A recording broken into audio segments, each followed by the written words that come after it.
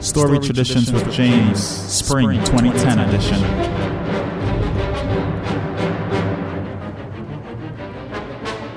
Что такое советская власть?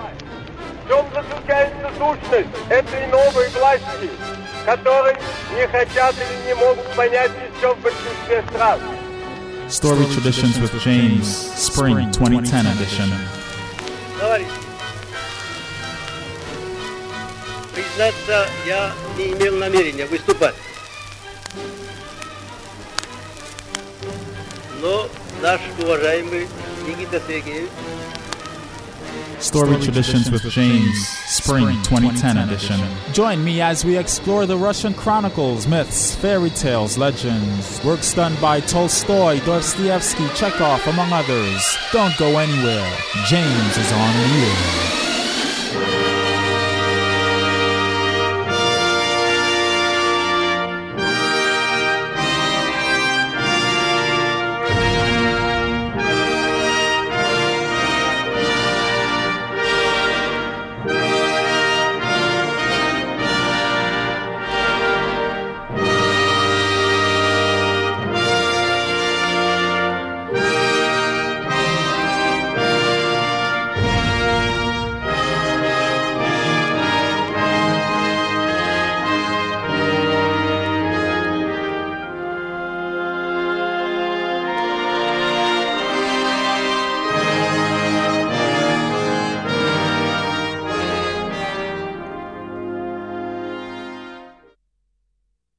And good afternoon, ladies and gentlemen. Welcome to another episode of Story Traditions with James on this rainy Saturday afternoon.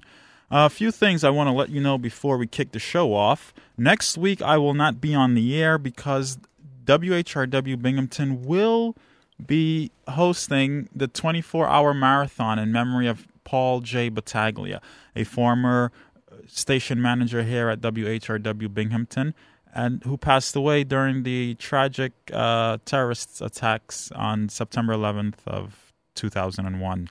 And so we are hosting a 24-hour marathon in his honor. The week following, I will also not be here because Binghamton University will be kicking off its spring break. Students will be allowed to not be at school. So this is a time when I, too, will not be at school. The spring break for me may last 2 weeks, so I may miss 2 shows, and you'll be able to catch me in about 3 weeks. So I just want to let you all know that. And when we return, we will be in April, so that means we'll only have about 4 to 5 weeks to wrap up the show, and I want to get right into 20th century Russian literature. So some of the works we will be looking at include Dostoevsky's Brothers Karamazov. We will be looking at that. We'll look at Leo Tolstoy's Anna Karenina and a few short stories. We'll look at Anton Chekhov's A Lady with a Dog and Angel or Darling, depending on which translation you have. We'll look at the works of Gogol, The Government Inspector. It's a play written by Nikolai Gogol. And we'll also look at St. John's Eve, written by Gogol. Other works include Lermontov's A Hero of Our Time that we will look at, and some poetry written by Pushkin, Alexander Pushkin, and and some other things that we have lined up. As the weeks unfold, I will detail exactly when we will be discussing the larger Russian pieces. But this week, we continue with Russian folklore. Last week, we began our story of Ivan and the Firebird. And the Firebird has come to represent Russian folklore. The title of the piece we began reading last week is Prince Ivan, the Firebird, and the Grey Wolf. And the Firebird has come to represent folk Russia, the folk tradition of Russia. Stravinsky composed a piece titled The Firebird. Many books dealing with Russian history often has as a subtitle The Land of the Firebird or something referencing this Firebird. And the tale we are discussing involves the Firebird, and that is what we will discuss this week. This tale, Prince Ivan, the Firebird, and the Grey Wolf. We will analyze this tale using the works of Vladimir Propp, a Russian structuralist who composed the text titled The Morphology of Folklore. So you don't want to go anywhere. We'll return with a in-depth discussion on folklore, Russian folklore, what it means, what are the implications, what can we learn from folklore, so on and so forth. So you don't want to go anywhere, ladies and gentlemen. I will be back after a few songs. Remember, the number here is 777-2137. You're always welcome to give me a call if you want to chime in on the discussion, anything you want to say, anything you know about Russian folklore. You're more than welcome to do so. Again, the number is 777-2137. Груду, грудсуки, бег спелуки, ванденелю, нядранда шалицинелю, takuciukeluku, pašaltas vandenukas. Viri košį, vaikai atsilošį, iš grikelio grūdo, iš molinio bliūdo. Tam davė, kad mažas, tam, kad gražus, tam, kad gražiai prašė, tam, kad vandenėlį nešė. O va šitam va, čik padarė ir pats nulėkė. Mylu, mylu, mylu, pilna dundėlų. Mylu, mylu, spats, prie širdukės galus. Mylu, mylu, spats, prie širdukės galus.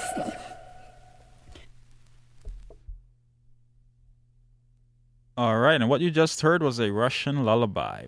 And now we turn to Ivan, the Firebird, and the Grey Wolf. In the background, we will be listening to Stravinsky's The Firebird, the Suite. And where I ended last week was when Prince Ivan went in search of the Firebird who kept eating the golden apples out of his father's garden.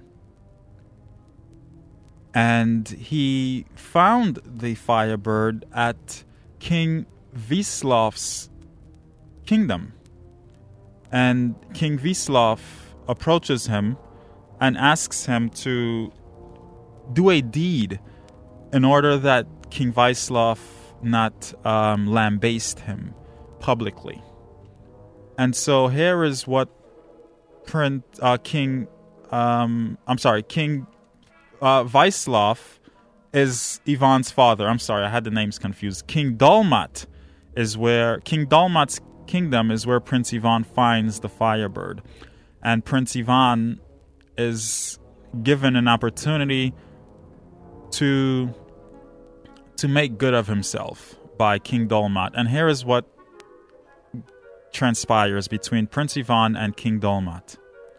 "Oh, you young lad." "Prince Ivan," said King Dalmat, Is it fitting to do what you have done? If you had come to me, I would have given you the Firebird with honor. But now, will you like it if I send to all the kingdoms to proclaim how dishonorably you have acted in my kingdom?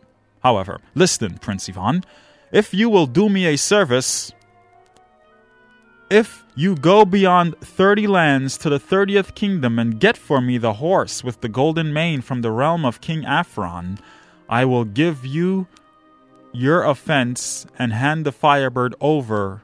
I will forgive you your offense and hand the Firebird over to you with great honor. But if you do not perform this service, I shall let it be known in all the kingdoms that you are a dishonorable thief. Prince Ivan left King Dalmat in great distress, promising to get for him the horse with the golden mane. He came to the Grey Wolf, and told him everything that King Dalmat had said. "Oh, young lad, Prince Ivan," said the Grey Wolf. Why Why did you not heed my words? Why did you take the golden cage?" "It is true. I am guilty before you," answered Prince Ivan. "Well, let it be so," said the Grey Wolf. "Sit on me, the Grey Wolf. I will carry you where you have to go." Prince Ivan mounted the Grey Wolf's back, and the wolf ran fast as an arrow. He ran till nightfall, a short distance over a long one, until he came to King Afron's kingdom, and reaching the white-walled royal stables, the Grey Wolf said to Prince Ivan, "Go, Prince Ivan, into those white-walled stables. All the stable boys on guard are now sleeping soundly. And take the horse with the golden mane. However, on the wall there hangs a golden bridle. Do not take it, otherwise there will be trouble." Prince Ivan entered the white-walled stables, took the steed, and began to retrace his steps, but he noticed the golden bridle on the wall and was so charmed with it that he removed it from its nails, and he had no sooner removed it than a thunderous clatter and noise resounded through all the stables, for there were strings tied to that bridle. The stable boys on guard woke up at once, rushed in, caught Prince Ivan, and brought him before King Afron. King Afron began to question him. "Young lad," he said, "tell me, from what kingdom you are come, whose son are you, and what your name may be?" Prince Ivan answered, "I am from Vaislav's kingdom. I am King Vaislav Adronovich's son, and I am called Prince Ivan." "Oh, young lad, Prince Ivan," said King Afron, "is the deed you have done befitting an honorable knight? If you had come to me, I would have given you the horse with the golden mane in all honor. But now will you like it if I send all the kingdoms to proclaim how dishonorably you have behaved in my kingdom?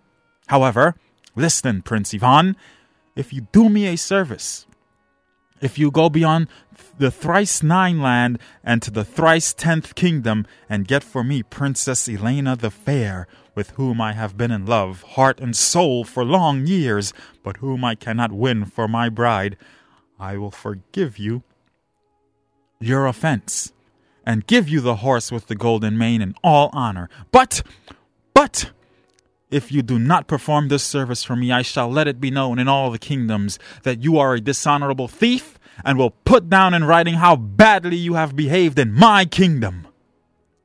Then Prince Ivan promised King Afron to get Princess Elena the Fair for him, and left the palace weeping bitterly. He came to the Grey Wolf and told him everything that had happened to him. "Oh, young lad, Prince Ivan," said the Grey Wolf, "why did you not heed my words? Why did you take the golden bridle?" "It is true. I am guilty before you," answered Prince Ivan. "Well, let it be so," said the Grey Wolf. "Sit on me, the Grey Wolf. I will carry you where you have to go." Prince Ivan mounted the Grey Wolf's back, and the wolf ran as fast as an arrow. He ran as beasts ran in fairy tales, so that in a very short time he arrived in the kingdom of Elena the Fair. And reaching the golden fence that surrounded the wonderful garden, the wolf said to Prince Ivan, "Now, Prince Ivan, climb down from me, the Grey Wolf, and get back along the same road that we took to come here, and wait for me in the open field under the green oak." Prince Ivan went where he was bid, but the Grey Wolf sat near the golden fence and waited till Princess Elena the Fair should come to take her walk in the garden. Toward evening, when the sun began to set in the west and the air became cool, Princess Elena the Fair went to walk in the garden with her governesses, and ladies-in-waiting. She entered the garden, and when she came near the place where the Grey Wolf was sitting behind the fence, he quickly jumped across the fence into the garden, caught the princess, jumped back again, and ran with all his strength and power. He came to the green oak in the open field where Prince Ivan was waiting for him and said, "Prince Ivan, quickly, Seat yourself on me, the Grey Wolf." Prince Ivan seated himself, and the Grey Wolf darted off with him and the princess toward King Afron's kingdom.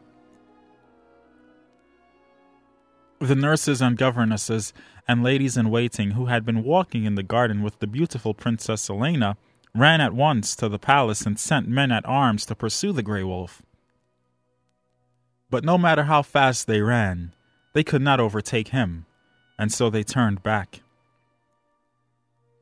Sitting on the Grey Wolf with the beautiful Princess Elena, Prince Ivan came to love her with all his heart, and she to love Prince Ivan. And when the Grey Wolf came to King Afron's kingdom, and Prince Ivan had to lead the beautiful princess to the palace and gave her to King Afron, he grew extremely sad and began to weep bitter tears. The Grey Wolf asked him, "Why are you weeping, Prince Ivan?" And Prince Ivan answered, "Grey Wolf, my friend, why should I not weep and grieve? I have come to love the beautiful Princess Elena with all my heart, and now I must give her to King Afron in return for the horse with the golden mane. If I do not give her to him, he will dishonor me in all the kingdoms." "I have served you much, Prince Ivan," said the Grey Wolf, "and I will do this service too. Listen to me, Prince Ivan. I will turn myself into the beautiful Princess Elena. And do you lead me to King Afron and take from him the horse with the golden mane. He will think me the real princess. And later, when you have mounted the horse with the golden mane and gone far away, I shall ask King Afron to let me walk in the open field, and when he lets me go with the nurses and the governesses and ladies-in-waiting, I am with them in the open field. Remember me, and once again I shall be with you." The Grey Wolf said these words, struck himself against the damp earth, and turned into Princess Elena the Fair, so that there was no way of knowing that he was not the princess. Prince Ivan took the Grey Wolf, went to King Afron's palace, and told the real Princess Elena to wait for him outside the town. When Prince Ivan came to King Afron with the false Elena the Fair, the king was greatly rejoiced to receive the treasure that he had so long desired. He accepted the false princess and gave Prince Ivan the horse with the golden mane. Prince Ivan mounted the horse and rode out of the town. He had seated Princess Elena the Fair behind him, and they set out in the direction of King Dalmat's kingdom. As for the Grey Wolf, he lived with King Afron one day, a second day, then a third, in the place of Elena the Fair, and on the fourth he went to King Afron and asked his permission to take a walk in the open field, to dispel the cruel sadness and grief that lay on him. And King Afron said to him, "Ah, my beautiful Princess Elena, for you I will do anything. I will even let you go to walk in the open field." And at once he commanded the governesses and nurses and all the ladies-in-waiting to walk with the beautiful princess in the open field. Meanwhile, Prince Ivan rode along byways and bypaths with Elena the Fair, conversed with her, and forgot about the Grey Wolf. But then he remembered, "Ah," he said, "where is my Grey Wolf?"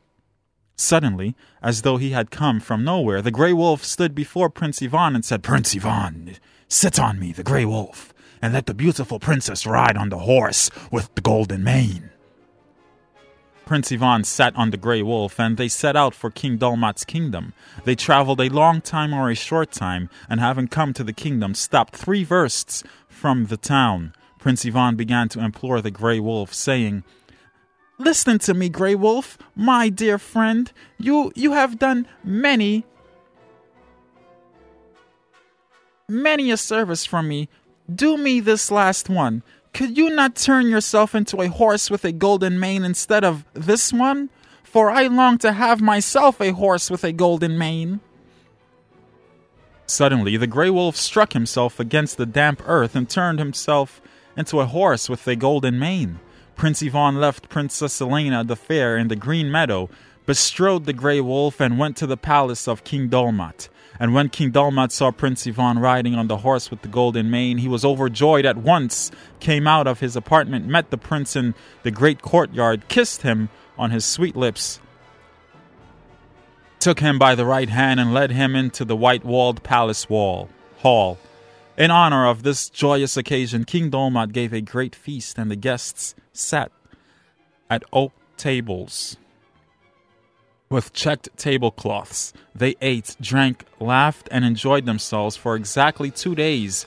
And on the third day, King Dolmat handed to Prince Ivan the Firebird and the golden cage.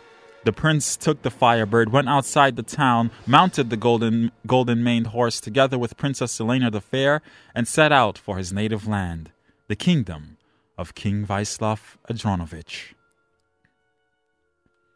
As for King Dolmat, he decided on the next day to break in his golden-maned horse in the open field. He had the horse saddled, then mounted him and rode off. But as soon as he began to spur the beast, it threw him, and turning back into the Grey Wolf, darted off and overtook Prince Ivan. "Prince Ivan," he said, "mount me, the Grey Wolf, and let Princess Elena the Fair ride on the horse with the golden mane." Prince Ivan sat on the Grey Wolf, and they continued on their way. The moment the Grey Wolf brought Prince Ivan to the palace where he had torn the horse asunder, he stopped and said, "Well, Prince Ivan, I have served you long enough, in faith and in truth. Upon this spot, I tore your horse in twain, and to this spot, I have brought you back safe and sound. Climb down from me, the Grey Wolf. Now you have a horse with a golden mane. Mount him, and go wherever you have to go. I am no longer your servant." After he had said these words, the Grey Wolf ran off, and Prince Ivan wept bitterly, and set out on his way with his beautiful princess. He rode with Princess Elena for a long time or a short time. When they were still about 20 versts from his own land, he stopped, dismounted from his horse, and lay down with the beautiful princess to rest under a tree from the heat of the sun.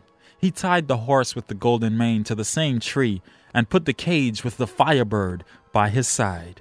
The two lovers lay on the soft grass, spoke amorous words to each other, and fell fast asleep. At that very moment, Prince Ivan's brothers, Prince Dmitri and Prince Vasily, having traveled through various kingdoms and having failed to find the Firebird, were on their way back to their native land. They were returning empty-handed. They chanced to come upon their brother, Prince Ivan, lying asleep beside Princess Elena the Fair. Seeing the golden-maned horse on the grass and the Firebird in the golden cage, they were sorely tempted and decided to slay their brother. Prince Dmitri drew his sword from his scabbard, stabbed Prince Ivan, and cut him into little pieces. Then he awakened Princess Elena the Fair and began to question her. "Lovely maiden," he said, "from what kingdom have you come? Who is your father, and what is your name?" The beautiful Princess Elena, seeing Prince Ivan dead, was terribly frightened and began to weep bitter tears. And amid her tears, she said, "I am Princess Elena the Fair. I was carried off by Prince Ivan, whom you have brought to an evil end. If you were valiant knights, you would have gone with him into the open field and conquered him in fair combat. But you slew him while he was asleep, and what praise will that give you? A sleeping man is the same as a dead man."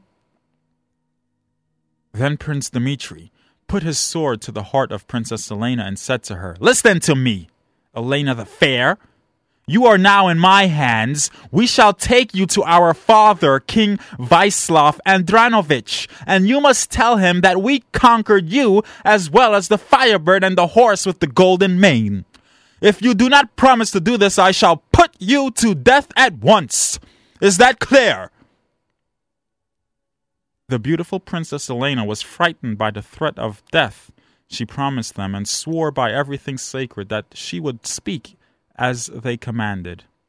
Then Prince Dmitri and Prince Vasily cast lots to see who should get Princess Elena and who the horse with the golden mane. And it fell out that the beautiful princess went to Prince Vasily and the horse with the golden mane to Prince Dmitri. Then Prince Vasily took the beautiful Princess Elena and seated her on his good horse. And Prince Dmitri mounted the horse with the golden mane and took the Firebird to give to his father, King Vyacheslav Andranovich. And they all set out on their way. Prince Ivan lay dead on the spot exactly 30 days. Then the Grey Wolf came upon him and knew him by his odor. He wanted to help the prince, to revive him, but he did not know how to do it. At that moment, the Grey Wolf saw a raven with 2 young ravens flying above the body, making ready to swoop down and eat the flesh of Prince Ivan. The Grey Wolf hid behind a bush, and as soon as the young ravens lighted on the ground and began to eat the body of Prince Ivan, he leaped from behind the bush, caught one young raven, and prepared to tear him in twain. Then the raven flew to the ground, sat at some distance from the Grey Wolf, and said to him, "Oh, Grey Wolf, do not touch my young child. He has done nothing to you." "Listen to me, Raven," said the Grey Wolf. "I shall not touch your child, and will let him go safe and sound if you will do me a service. Fly beyond thrice-9th land to the thrice-10th kingdom, and bring me the water of death and the water of life." Thereupon the raven said to the Grey Wolf, "I will do the service for you, but touch not my son." Having said these words, the raven took wing and soon was out of sight.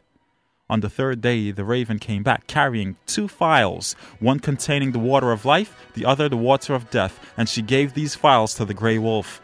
The Grey Wolf took the phials, tore the young raven in twain, sprinkled him with the water of death, and the young raven's body grew together. He sprinkled him with the water of life, and the young raven shook his wings and flew away. Then the Grey Wolf sprinkled Prince Ivan with the water of death, and his body grew together. He sprinkled him with the water of life, and Prince Ivan stood up and said, "Ah, I have slept very long." The Grey Wolf answered him, "Yes, Prince Ivan. You would have slept forever had it not been for me. Your brothers cut you in pieces and carried off the beautiful Princess Elena and the horse with the golden mane and the Firebird. Now hasten as fast as you can to your native land. Your brother Prince Vasily is this very day to marry your bride, Princess Elena the Fair, and in order to get there quickly, you had better sit on me, the Grey Wolf." Prince Ivan mounted the Grey Wolf. The wolf ran with him to King Vyacheslav Andranovich's kingdom, and after a short time or a long time, reached the town. Prince Ivan dismounted the Grey Wolf, walked into the town, and having arrived at the palace, found that his brother Prince Vasily was indeed wedding the beautiful Princess Elena that very day.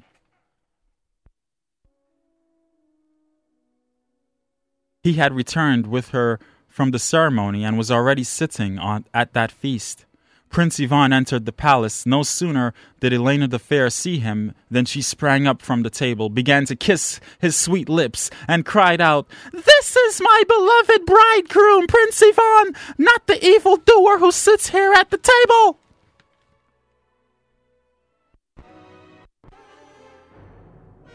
Then King Vyacheslav Andranovich rose from his place and began to question Princess Elena. "What is the meaning of your words you have spoken?" he demanded. Elena the Fair told him the whole truth about what had happened, how Prince Ivan had won her, the horse with the golden mane and the Firebird, how his older brothers had killed him in his sleep, and how they had forced her under threat of death to say that they had won all this. King Vyacheslav grew terribly angry at Prince Dmitri and Prince Vasily and threw them into a dungeon. But Prince Ivan married Princess Elena the Fair and began to live with her in such true friendship and love that neither of them could spend a single minute without the other's company.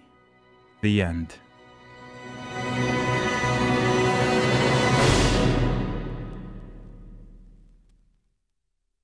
And ladies and gentlemen, that concludes our tale, Prince Ivan, the Firebird, and the Grey Wolf. When we return, we will discuss this in the context of folklore, what folklore means, what folklore meant to Russian civilization, what it still means today. So you don't want to miss our discussion. Remember, the number here is 777-2137 in the 607 area code. Again, 777-2137 in the 607 area code. If you're online, you can IM me, Instant Messenger. My screen name is WHRW Music.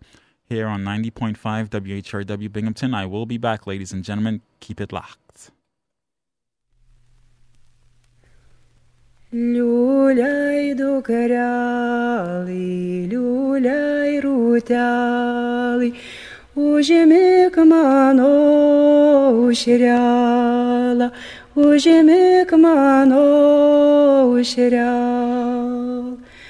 Аж грейцу верипсю полонай линялюс, и шаусю та дробялась, и шаусю та дробял. Ой, шаусю балетай дробялась, пасюсю марышкинелюс, пасюсю марышкинель. Аваю жаукс мано докоряли, как краснёї пяли, как краснёї пял. Та я сукраусю дзиджи шаревяли, та я маргую дробялю, та я маргую дробялю. Та я сукраусю дзиджи шаревяли, Вайка патиос беринялис, вайка патиос бериняль. Та я шнуколосю плоном дробялим, до лікету в'яшкялелі, до лікету в'яшкялелі. Саво докоряли, саво турітялюй, святі монашалінайця, святі монашалінайць.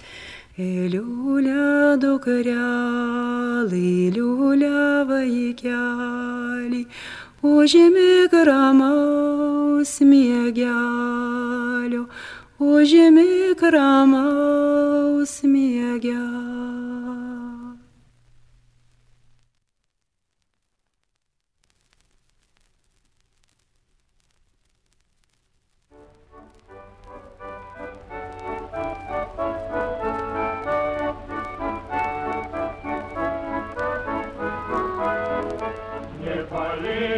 Ветром города мирна, от ветров гора не синится, не боимся врага, супротивника.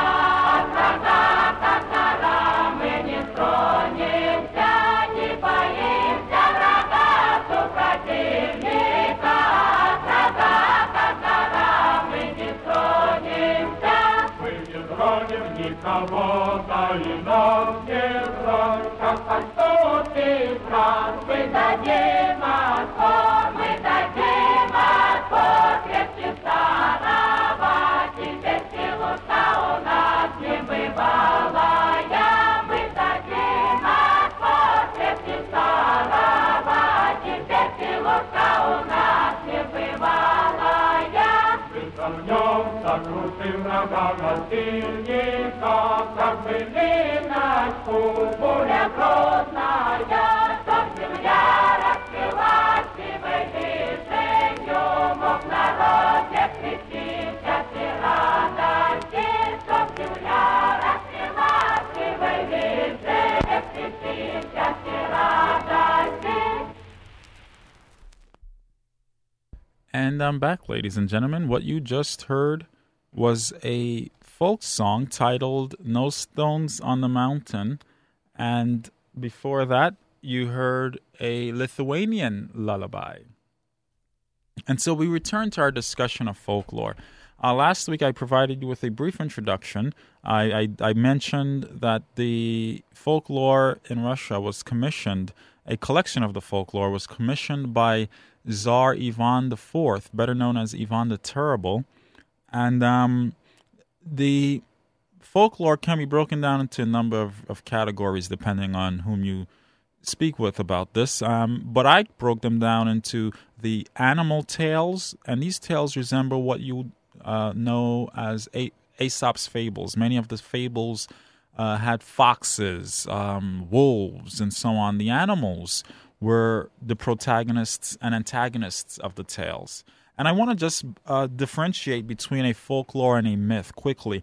A myth usually deals, while a folklore and a myth may both deal with the same issues, what differentiates them is who is dealing with these issues. And in the mythology, the key figures dealing with these issues tend to be the gods. So the conflicts, resolving these conflicts tend to be among the gods alone, while folklore tend to be among common people, peasants, merchants, and so on and so forth. They tend to be the key figures in folklore.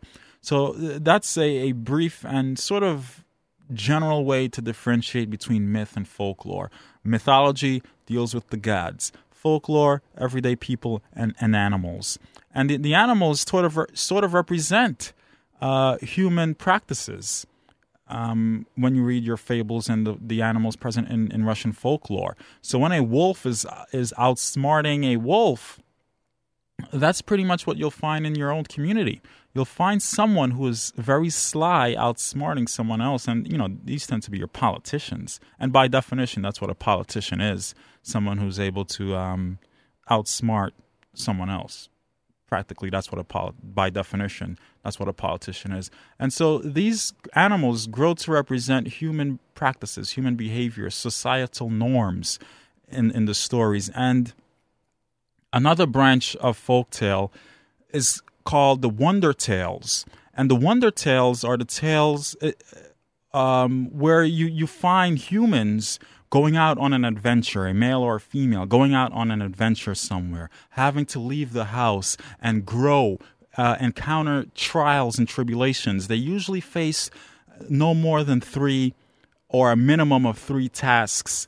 And once they overcome these tasks, they may win a prize, a kingdom, the princess, the prince, they marry, and they live happily ever after. Those tend to be your wonder tales. And that was what I just read for you, Ivan the Firebird and the Grey Wolf. Ivan was set out, he was the hero of the story. He was the underdog, if you will. Went out, won the Firebird, got the horse with the golden mane, with the help of the Grey Wolf and the princess. He marries the princess in the end, and he wins the kingdom. Another motif that you commonly find in wonder tales is that the fool tends to be the victor in these folk tales. Prince Ivan is the third of 3, is the last of 3 sons. He's the youngest. He asked to go out to capture the Firebird, but his father said, "No, you're too young. You're not used to such adventures. You're not used to such things." And it was up to Prince Ivan to prove that he can and he was capable of doing these things, and he did. And this becomes a common motif in many folklore, folk tales the world over.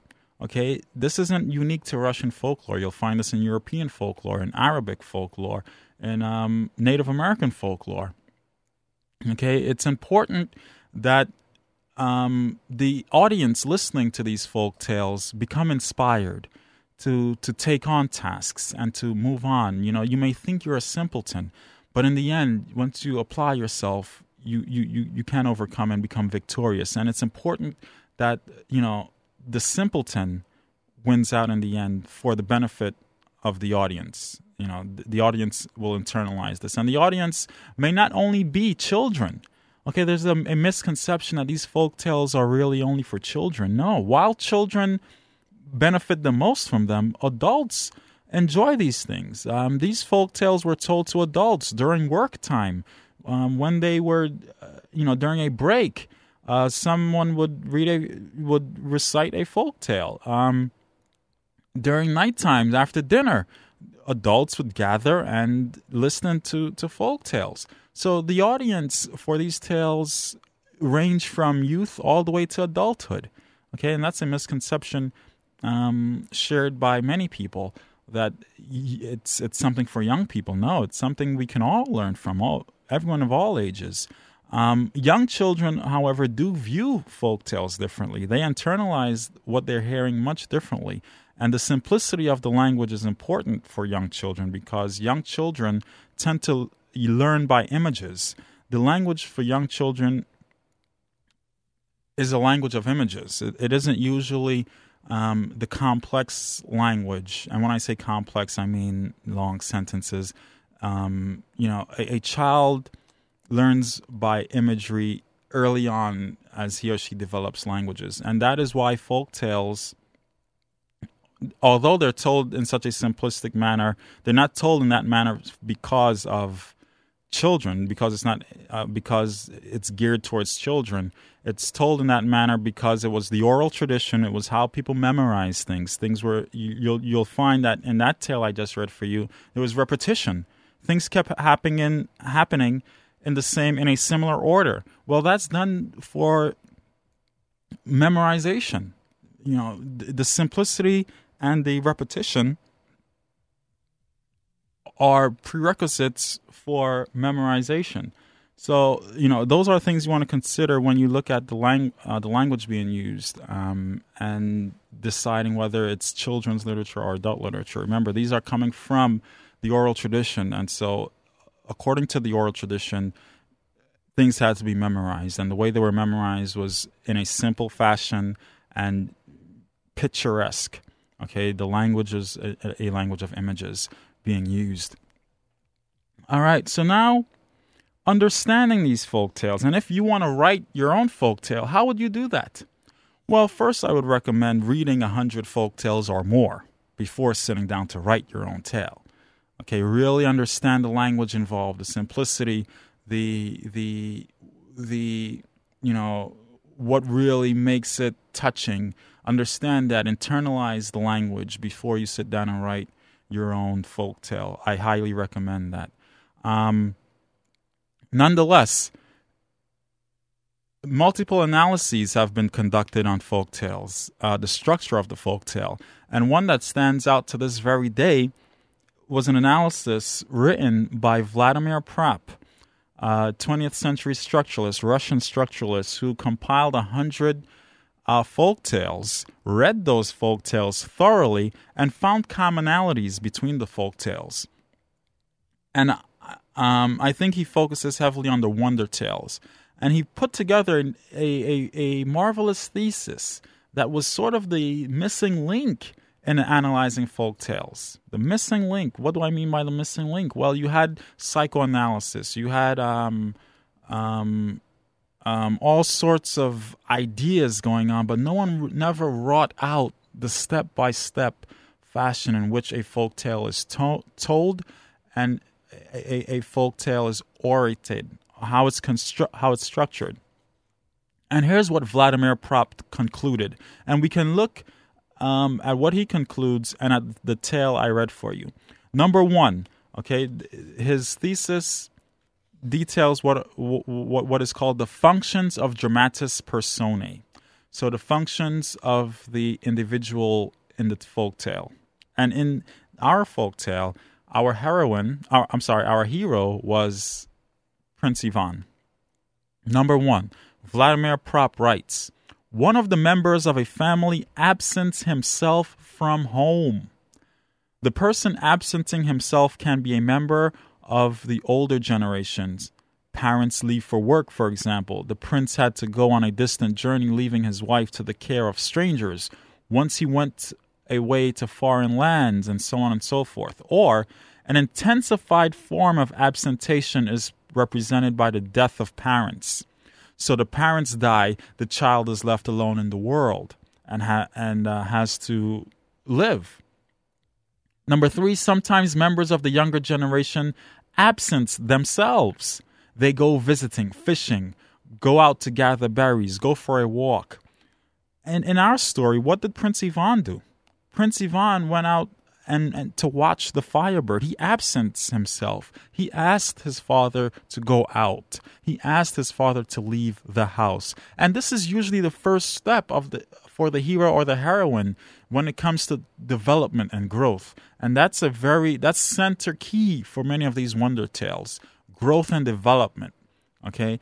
You have in today's society a phenomenon, especially during the last few years, a phenomenon known as the boomerang children. So these are the kids, the parents force them out of the house, but then they return. They return. Why is that?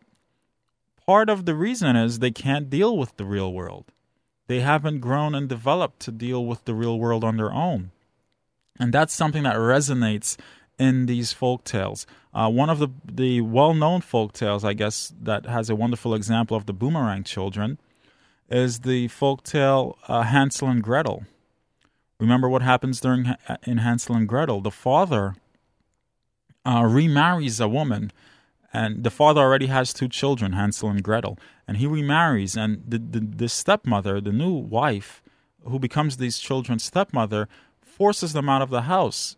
She entices her husband, persuades her husband to take them into the forest. But what happens? Whenever the father takes them into the forest, Hansel drops seeds on the ground so that he can trace his way back home. And that's exactly what happens. The kids return home. They're boomerang kids. And this happens 3 times. But on the 3rd time, when he drops those seeds on the ground, the birds eat them. So he's unable to trace his way back home, and he's forced to live in the real world. And once he does that, once they do that, they do earn riches, and they're able to help the father when they return home, because the father at this point is now a poor old man who can no longer work. So the kids now take over and share. But in order for that to occur, the kids had to leave the house and develop. I mean, really go through the tasks of life before they can return home. And if that development doesn't take place, it can be problematic later on in life. 30-year-olds, 40-year-olds are returning home. And everyone has their own reasons. But at the core of many of these wonder tales is this notion of development and growth. And so in order for that to occur, the individual must leave the house. Either they're forced out by a step-parent, or or he or she willingly accepts absence him or herself. And Vladimir Propp notes that in his analyses. Again, his first point, one of the members of a family absents himself from home. All right, number 2, an interdiction is addressed to the hero or shero. What is an interdiction? Well, a designate, an order. Don't do this. Do this. Don't do this. When you should do this, and so on and so forth. Some of these interdictions can be something like this. You dare not look into this closet. Take care of your little brother. Do not venture forth from the courtyard. If Baba Yaga comes, Baba Yaga, by the way, is like she's one of the key figures in many Russian folklore. She can be nice to children, or she can be evil to children. There's stories where she eats children. So Baba Yaga is a well-known individual who really, I mean, there's tons of books analyzing her, what she represents for Russia. But an interdiction can be, if Baba Yaga comes, don't say anything, be silent. Often did the prince try to persuade her and command her not to leave the lofty tower, so on and so forth. Those are interdictions. An interdiction not to go out is sometimes strengthened or replaced by putting children in a stronghold. Sometimes, on the contrary, an interdiction is evidenced in a weakened form or a request or bit of advice. A mother tries to persuade her son not to go out fishing. you're still little, so on and so forth. So remember, that's something that we heard from the father in this tale. Prince Ivan wanted to go out in search of the Firebird. What did his father tell him? You're too young. You're not used to such things. You cannot do that. But that's not the only point where we see an interdiction. We see an interdiction when Prince Ivan is with the wolf 3 times. 3 times the wolf tells him not to do something, and what does Prince Ivan do? He does it. And that brings us to Vladimir Prop's third point, which is the interdiction is violated. And that is what happens. First, let's review this. So the forms of violation correspond to the forms of interdiction. Functions 2 and 3, it's now getting all mathematical, but the second half can sometimes exist without the first. Here, the interdiction of tardiness is omitted. Okay. Pretty much the interdiction is violated. That is, the hero or shiro was told not to do something, and the hero or shiro does it anyway, and thereby violating the interdiction. The case of Prince Ivan and his father, King Vaislev. King Vaislev attempts to tell his son, look, to convince his son, you're too young, you can't go out, you have a lot of growing up to do, you're not used to such things. But that interdiction is violated. Prince Ivan goes out and watches the Firebird. And then after he gets hold of the Firebird, the Grey Wolf tells him not to do such and such, not to take the bridle, not to take the cage. And Prince Ivan takes the cage. He violates this interdiction. So that's the third function of the persona, dramatis personae, as written by Vladimir Prop. Number 4. The villain makes an attempt at reconnaissance. This doesn't happen in our Wonder Tale, but usually the villain will attempt to find out where their victim is. So through trickery, they'll try to get questions out of people to find their victim. And in a way, this does happen in Prince Ivan. Whenever he encounters the kings ask him, where are you from? Whose child are you? What are you doing here? They're eliciting information from him. And then they use him to get what they want. So King Dolmat wanted the horse with the golden mane, so they used Ivan. So this question probing is present, but not as blatantly as it is in many other tales.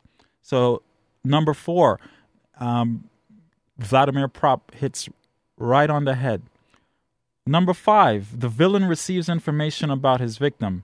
So the villain knows who Prince Ivan was, so on and so forth. And remember, all of these steps that are detailed in Prop's theses don't necessarily have to fit perfectly with every Russian tale, but these are the common trends in Wonder Tales. Let's see. There are many others, but I have to take a break now. When we return, we will conclude our discussion on Prince Ivan, the Firebird, and the Grey Wolf, and our discussion on Vladimir Prop's analyses. And then we're going to move into something along the lines of folk tales. We're going to look at epic tales closely. We looked at the lay of Igor, but we're going to expand on the epic tales and possibly try to connect the two. All right, you don't want to go anywhere. James is on the air. Keep it locked, ladies and gentlemen. You are listening to WHRW Binghamton. My daddy used to be on this radio. Pretty cool, huh? Hello, and this is Rory St. John on WHRW Binghamton. Did you know that on March 13, 1865, in a desperate measure, the Confederate States of America reluctantly approved the use of black troops as the main rebel armies faced long odds against the much larger Union armies at this late stage of the war? Let's hear what it sounded like. Listen, boy, we're running out of troops, so I want you to get your dirty hands on these rifles and start fighting with us for the CSA. Okay, sir.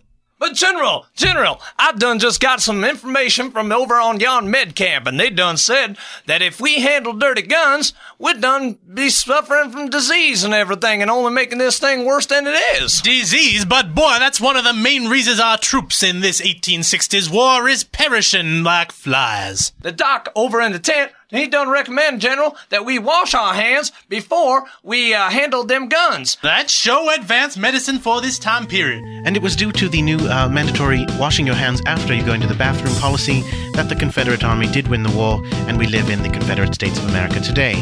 You're listening to This Day in History on WHRW Binghamton.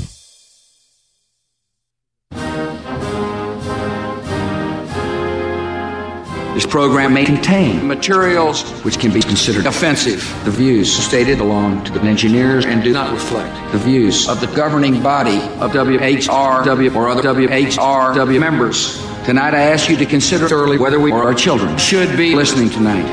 And above all, listen to your mom or dad, as they are evil. Thank you and good evening.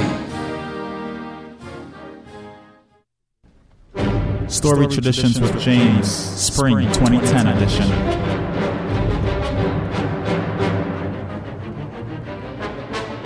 Что такое советская власть? В чем заключается сущность этой новой власти, которой не хотят или не могут понять еще в большинстве стран? Story Traditions with James, Spring 2010 edition. Товарищи, признаться, я не имел намерения выступать. Но наш уважаемый Никита Сергеевич... Story Traditions with James, Spring 2010 edition.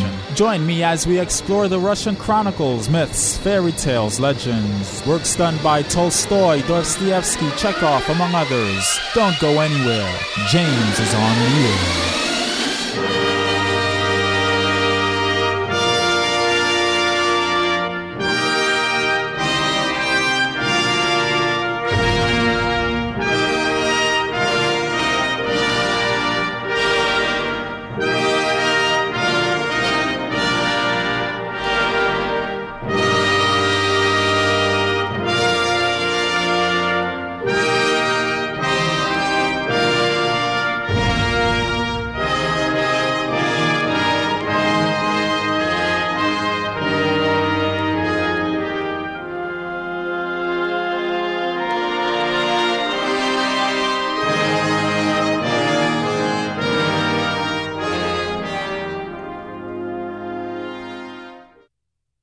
I'm back, ladies and gentlemen, and I just want to remind you all that next week I will not be on the air because WHRW Binghamton will be hosting its 24-hour marathon in memory of Paul J. Battaglia, a former WHRW station manager who passed away during the horrific terrorist attack on September 11th, 2001. Featuring on this event are Eliana Rampage, Explorchestra, Peaches and Crime, acapella groups, WHRW Idol, Iron DJ, Name That Tune, lots of music trivia, and it kicks off on March 19th at 2 p.m. and concludes on March 20th, 2 p.m. Okay, if you would like to sign up for games and win prizes, simply send an email to pr@whrwfm.org. Again, pr@whrwfm.org. And again, this is the 9th annual 24-hour marathon in memory of Paul J. Battaglia, beginning on March 19th at 2 p.m. and concluding on March 20th at 2 p.m. And that following week begins spring break. So I will not be here for spring break, and spring break includes 2 shows. So that means I will be out for 3 weeks, ladies and gentlemen, 3 weeks. I apologize, but we will be on par when we return in April, and we're going to conclude Story Traditions with James Russian edition this semester with 20th century Russian literature. So we're going to look at the works of Dostoevsky, Brothers Karamazov. We're going to also look at Tolstoy, Anna Karenina. We're going to look at Lermontov, a hero of our time. We're going to look at Chekhov. Many of his plays, they're fairly short. We can look at those in depth. Some of these plays include Three Sisters, The Seagull. We can also look at some of his short stories, Darling or Angel, depending on what translation you may have. We also will look at The Lady with the Dog, among other things. So you don't want to miss that half of Story Traditions with James. We will wrap up this semester Russian literature with the heavy hitters, if you will. This week we will conclude the early Russian literature. So we've covered a tremendous amount, ladies and gentlemen. We've looked at the chronicles, the earliest writings found in Kievan Rus, that were designed to Christianize the nation. Then we made our way into Igor, the Lay of Igor, the epic tales. We looked at tales of ideology. How are stories written to infuse ideology among the populace? We also looked at secular stories, the creation of fiction in Russia. And now we're concluding our discussion on Russian folk tales, and we will wrap up this show with a return to legends. How do they intertwine? Well, I want to talk about Bylines or Bylines, Bylinies. And these are Russian songs and poems about epic heroes. And the Russian root BYL, Byle, means truth. And they discuss the creation from the Kievan to the era of the Tatar yoke, okay, when the Mongols occupied Russia. The Bogotyrs and the Polyanistas were, I guess you would consider them like the heroes, the legends. These are the equivalents of the knights of Europe. The Polyanista is defined as a field woman, okay? And the Bogotyr, okay, they describe they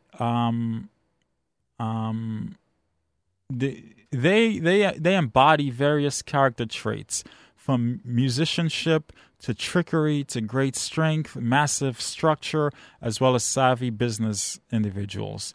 And the fact that all of these heroes had the sole duty of protecting foreign invaders, including protecting their country from foreign invaders, which include Swedes, Poles, Turks, Persians, Mongols, and Germans. The Bogotyrs became the heroes of the land. They're quote unquote gods, if you will. So you can almost see a pagan influence coming in here. Where did the Bylini come from? Well, they're unique to Slavs. However, they have distinct influences. The Bylini can hail from the eastern part. So they can come from Mongol. They may be influenced by Mongols, and as well as Turkish individuals. Persian and Hindi influences are found in the Bylini. But the Bylini can be broken down into two categories. It can be Kievan Bylini, and there can be Novgorodian Bylini. And the Novgorodian tales come from Scandinavia and Northern Europe, and they share similar qualities with those tales, with the Swedish tales and so on. So those are some tales that may come across as folklore, but not quite. They're more like legends and epic tales. The Kievan Bogotyrs, nearly all of the Bylini from the Kiev are set in the time of Vladimir I. And remember who Vladimir I was. He was responsible for Christianizing Russia. He had a public baptism, accepting Christ as their savior, as his savior. and leading the way for Christianization of Russia. The Kievan bogatyrs also perform some kind of service for Vladimir. So when you're reading these stories, the Kievan Bylony, you'll find that many of the bogatyrs in the stories are performing some sort of service to Vladimir I. And due to their Eastern origins, many of the bogatyrs fight dragons and perform monumental acts more akin to the tales of Asian folk. Okay, so again, these tales, these epic tales, were highly influenced by the Eastern Hemisphere, the Mongols, by the Swedes, the Scandinavians, and so on and so forth. One key figure you'll find in Kievan Rus, a Kievan bogatyr, is Dobryenja Nikitic. He's the dragon slayer and has superhuman strength, which, he keeps in the forest. And then there is the Ilya Muromets. Strong and wise, overpowers his enemies. Most famous of all bogatyrs, Ilya Muromets. And he fights the Polish, the Tatars, and the Turks, slays various monsters. And then there's Alyosha Popovich, crafty priest's son, tricks and outsmarts enemies, slays dragons, which turns into Mongol Khan, obvious implications to the Tatar period. Ilya Muromets was born in Murom, Peter and Favronia. Okay, we discussed the tale Peter and Favronia, so Murom should sound familiar to you. Could not walk until age 30. Okay, we're talking about Ilya Muromets. He couldn't walk until the age of 30. Two travelers offer him water, and he regains his strength. He kills numerous monsters in the vast birch forests of Russia, destroys a church in Kiev because Vladimir fails to offer him a seat at his table, deemed a prince at the time of his death, remains now at a museum in Kiev. Important icon in Russian history. Now we turn to the Novgorodian bogatyrs. We looked at the Kievan bogatyrs. Here are the Novgorodian bogatyrs. They're much more romantic in their style. They tend to be more about merchants and practical people, lends evidence to Scandinavia roots as well as German and Polish roots. Sadko is a Novgorodian bogatyr, merchant and musician pulled into the sea for his adeptness at playing the gulsi. And then you have Vasily Busliev, strong man and drunk, needs to be talked out of destroying Novgorod by his mother, shoots arrows in the city to recruit servants. Let's first look at Sadko. Okay, Sadko, the Novgorodian bogatyr, played by the lake every day until storm arose and ran away. One day he is pulled into the sea. Tsar of the sea makes him an offer to make him rich. He fools other merchants in Novgorod and take their wealth. Does not respect Tsar's wishes. Gets pulled back into the sea. Marries daughter of the king. Plays the gulsi, a 4-string harp. In pre-Christian Russia, Sadko is the god of storms and the sea. So that's the background information of Sadko. Okay. There it is, your Bylony. And they may resemble folklore, but they're more legends. They're more epic tales. And the Lay of Igor may be a Bylony as well, although the ending is horrific. The real didactic message that we get from the Lay of Igor is that the princes should stop the infighting. That led to the fall of Russia. And that was the tragedy in the Lay of Igor. So some may argue that the Lay of Igor belongs to Russian Bylony, while others say it may not. Nonetheless, it was the first Russian epic. Who recorded the Bylony? Slavophiles from 1860 to 1930.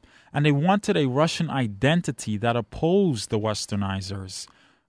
They found over 3,000 tales. Men up to the White Sea sang them. However, they sang of the ancient steppe. Thus, they must have migrated up or have been driven by the Mongols. And this revival of the Bailani inspired music, film, and literature to this day.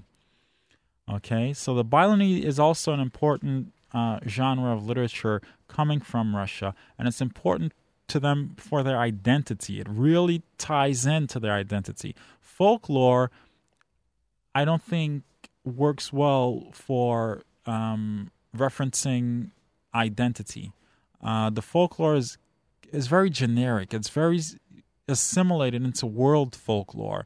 The tale I read for you is very similar to a German tale or a Native American tale. But the Bailani tales, the Bailani epic tales, are very specific to Russia. The key figures I mentioned are key figures who stem from Russia and are dealing with Vladimir I, who baptized Russia. So there's a direct connection to Russia in these tales. And some anthologies, well, you can find anthologies all over the place of these stories. They're wonderful stories, and you can add this to your collection. If you want a collection of folk tales, you can turn to the Russian fairy tales collected by Alexandra Afanasev and translated by Norbert Gutermann. This is where I got the story of Ivan the Firebird and the Wolf from, and this is where I get many of my Russian fairy tales from.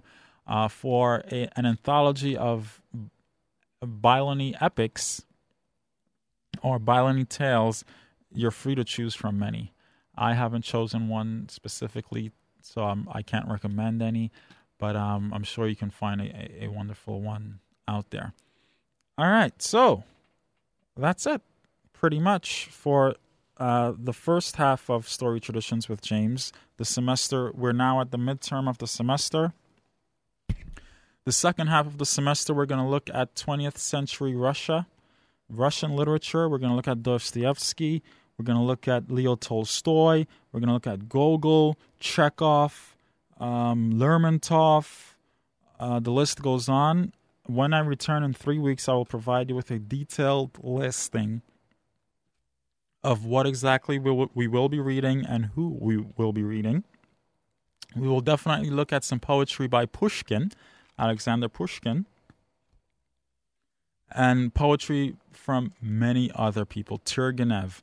Oh, yes, we're going to add Turgenev to the list.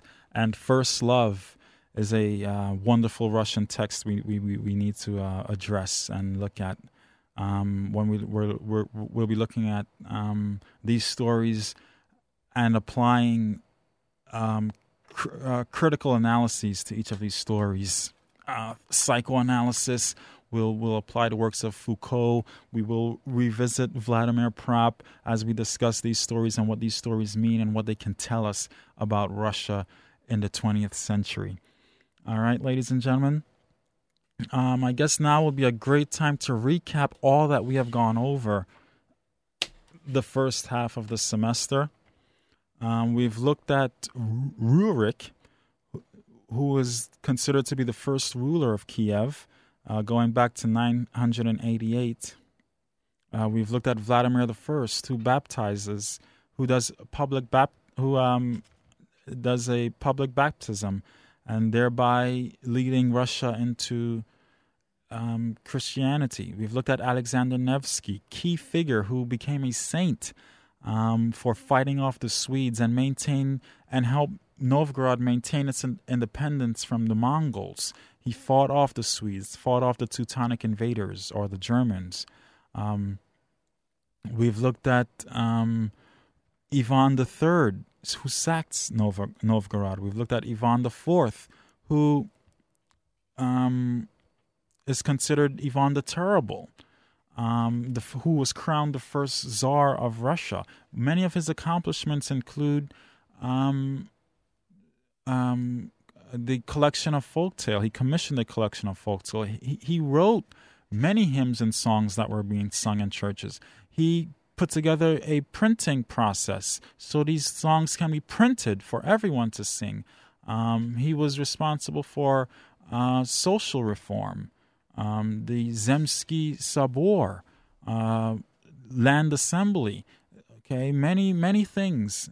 Okay, he was also responsible for expanding Russia into Siberia, collecting land from Siberia, and commissioning salt production, and so on and so forth. We've also looked at his archenemy, Prince Andrei Kurbsky, who slams Prince Ivan from Poland. He runs off to Poland, and then writes a letter, and Prince Ivan responds even harsher. We've looked at the Russian bathhouse.